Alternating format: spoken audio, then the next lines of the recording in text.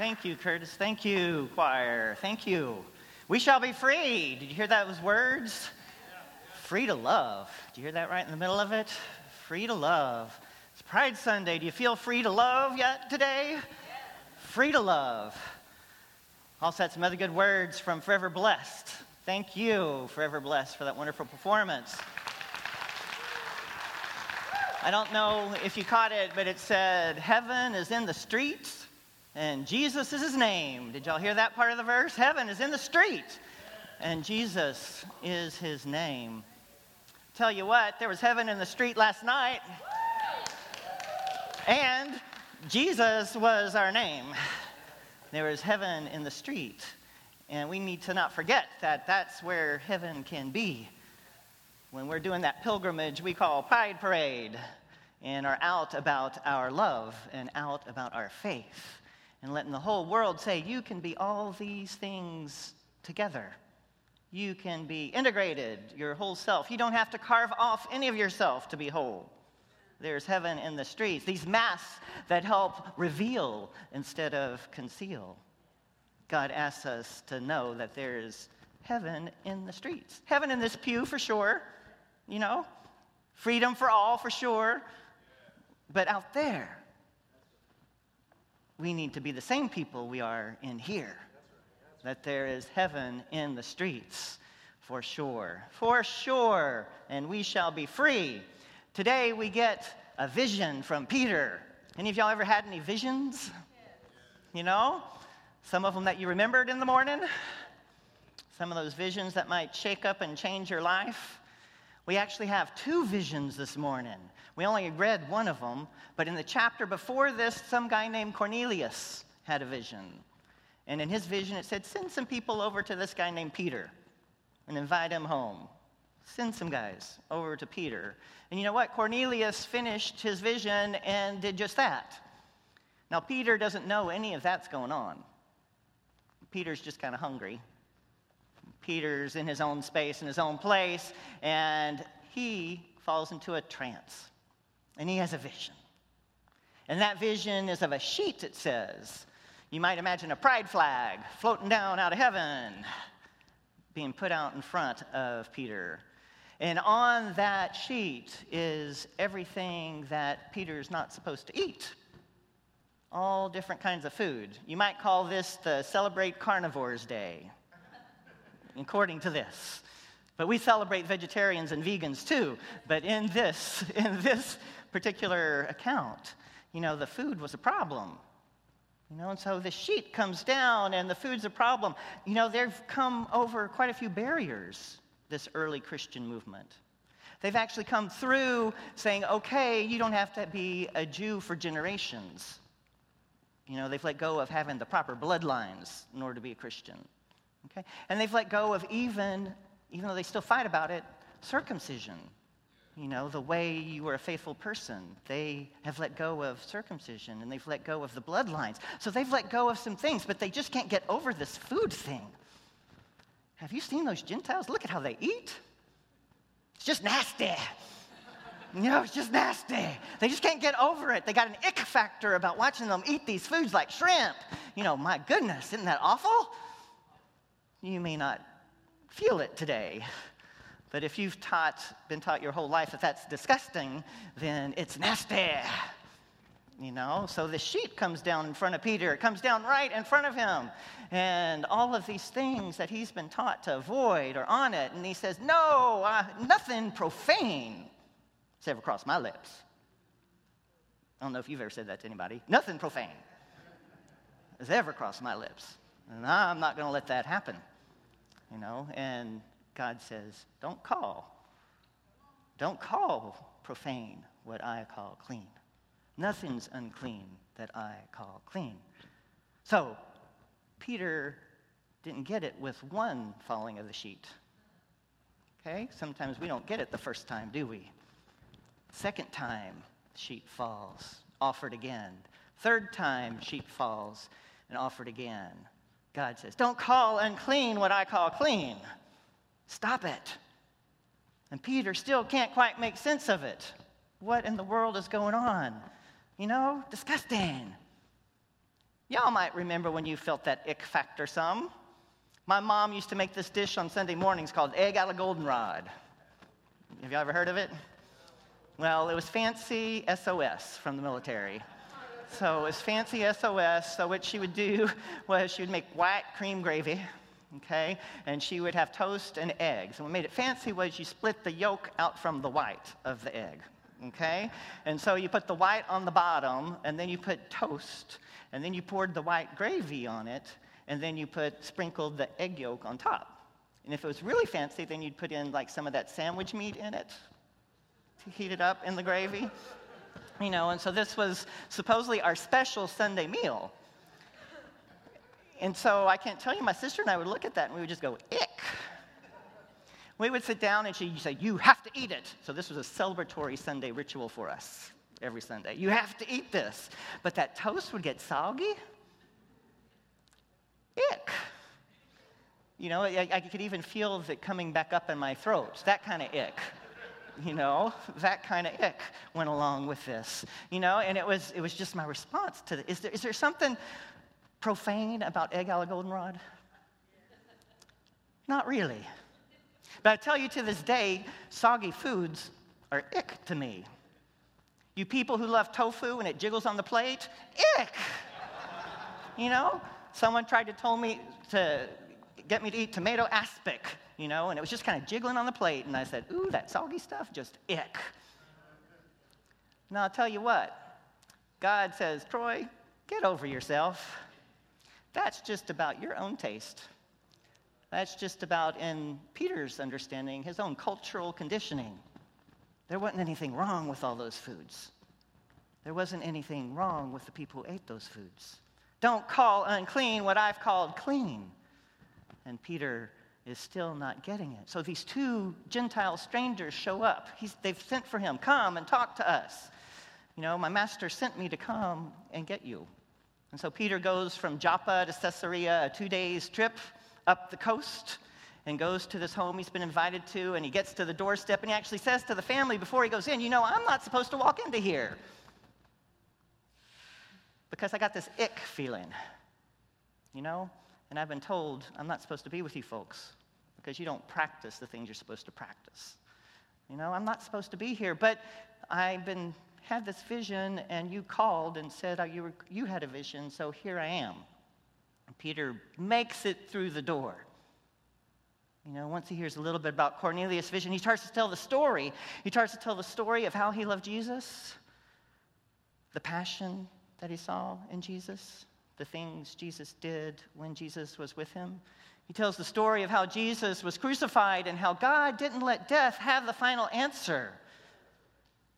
And as he walks in, he's listening to them. They're nodding their heads, and they say, we believe. And Peter is still in shock. He doesn't get what the sheep means, but he's starting to, and he says, oh, I know now. God shows no partiality. God shows no partiality, none, no partiality. Everyone is accepted. Everyone is to be a part of the family. Everyone is supposed to come. Everyone's supposed to dance. Everyone's supposed to find that heaven on the streets. And the Holy Spirit just came down upon them right in that moment. And Peter was interrupted and just had to sit back and watch. I can lift you up. I can show you what you want to see and take you where you want to be. You could be my luck. Even if the sky is falling down, I know that we'll be safe and sound. We're safe and sound. I can feel your cup. You know my river won't evaporate.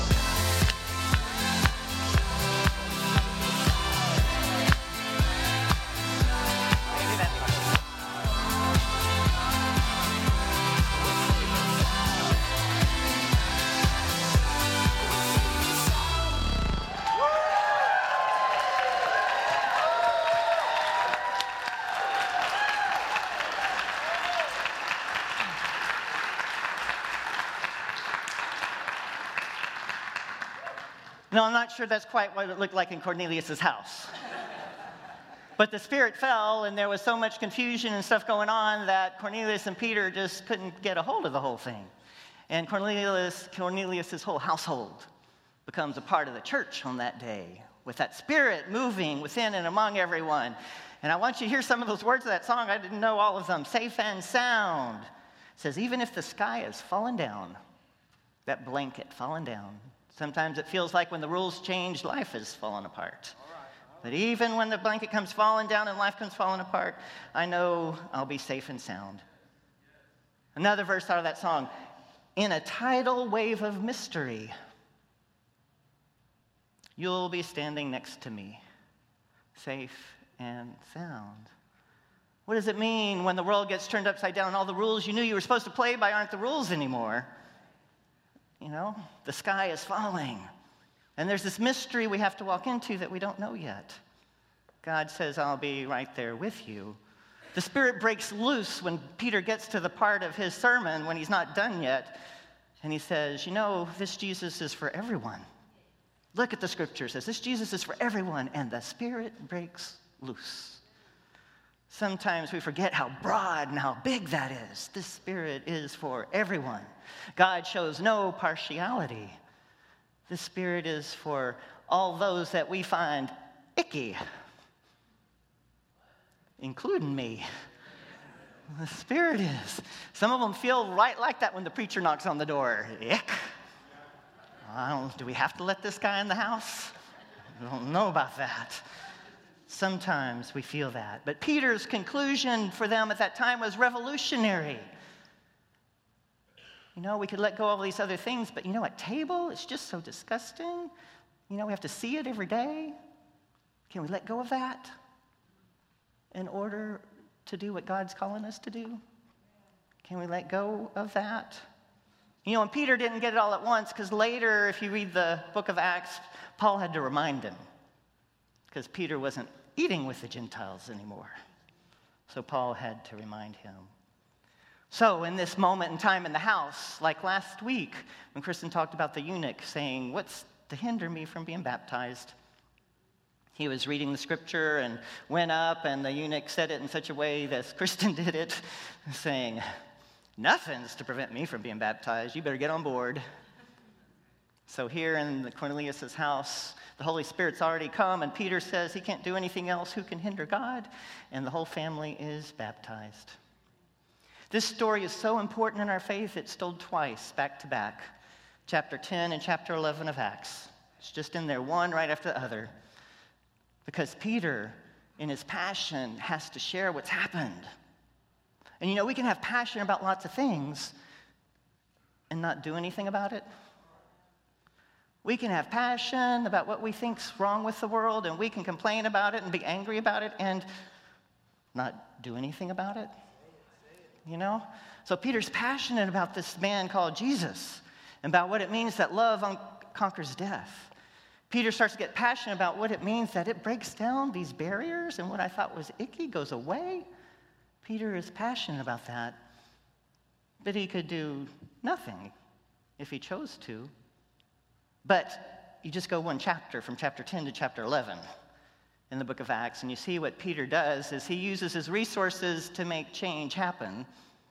His love for Christ, his vision, his experience is his resource he draws upon. He uses the people who've been coming together in worship, and they go with him to Joppa to see this miracle happen. Then, after Joppa, he goes to Jerusalem to tell this story. Peter has the resource of access. See, because Peter is one of those traditionalists. So he fits in with this crowd. They don't consider him icky. You know, he gets to go in the door. And as he goes in the door, he tells them the story of his vision and of the Spirit falling. And you know, this is the story that includes us in the church. This is how we got here. It's because of a vision. And because Peter was open to listening to that vision.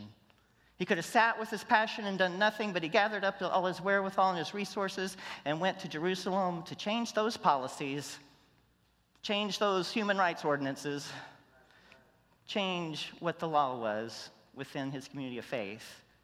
And he tells them a story there.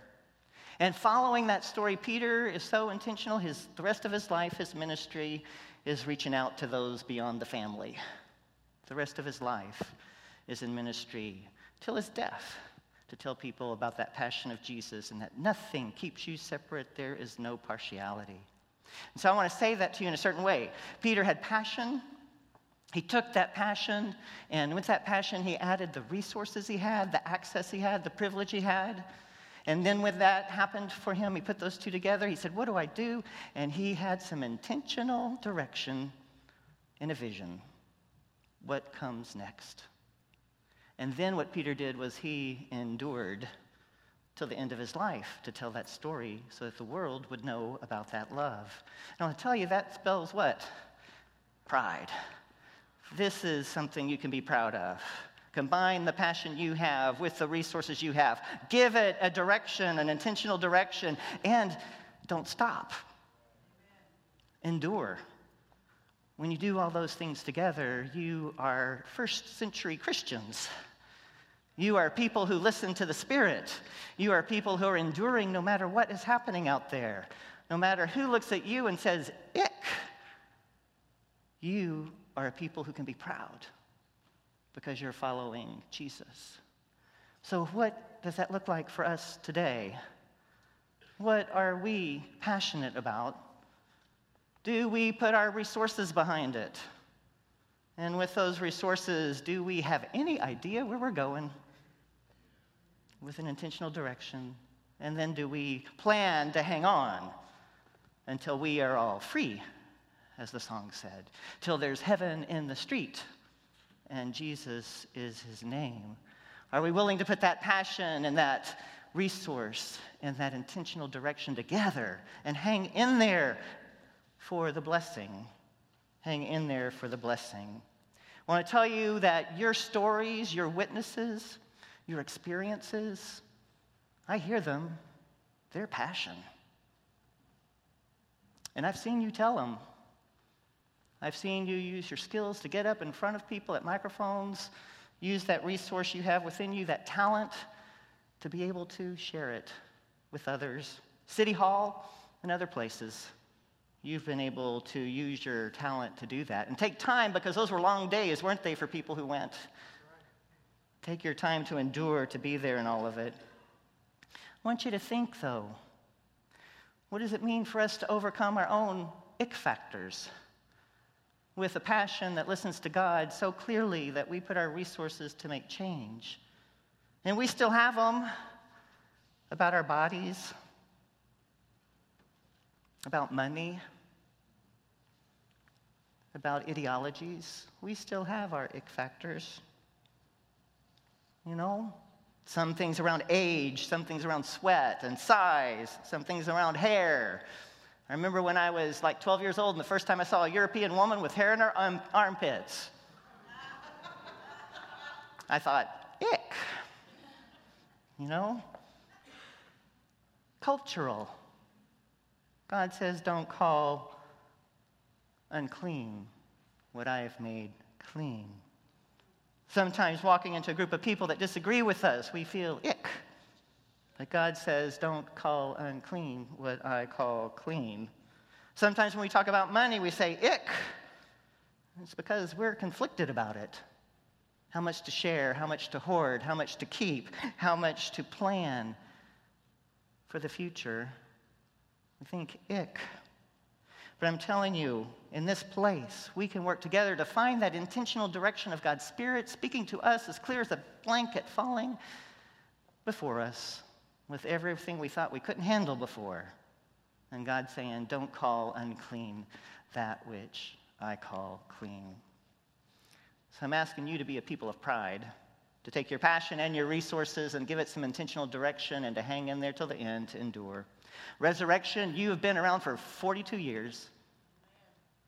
42 years, and you've been through a lot. Just remember, it was 42 when Rosa Parks sat down on that bus. It's a beginning. Can you endure and go forward? I invite you today to take an action on your pride And the specific action I invite you today is to wonder about what would be a gift that you give to this congregation, your talent, your time, and your tithe. What is a gift that you would be proud to share? What is a gift to be proud to share? Your talent, your time, and your tithe. You know, what would that look like? That's taking your passion and your resources and starting to pull them together. So in the gathering place after worship today, there's going to be some people there to help you make an electronic one-time gift if you're ready to make a gift that you can be proud of. It's fast and it's easy. Or if you like cash, that works. If you like checks, that works. And if this is making you feel icky, God's dropping that sheet on down. It's rainbow colors and has all sorts of things in it that you're not used to. And God's saying, don't call unclean that which I call clean. Amen.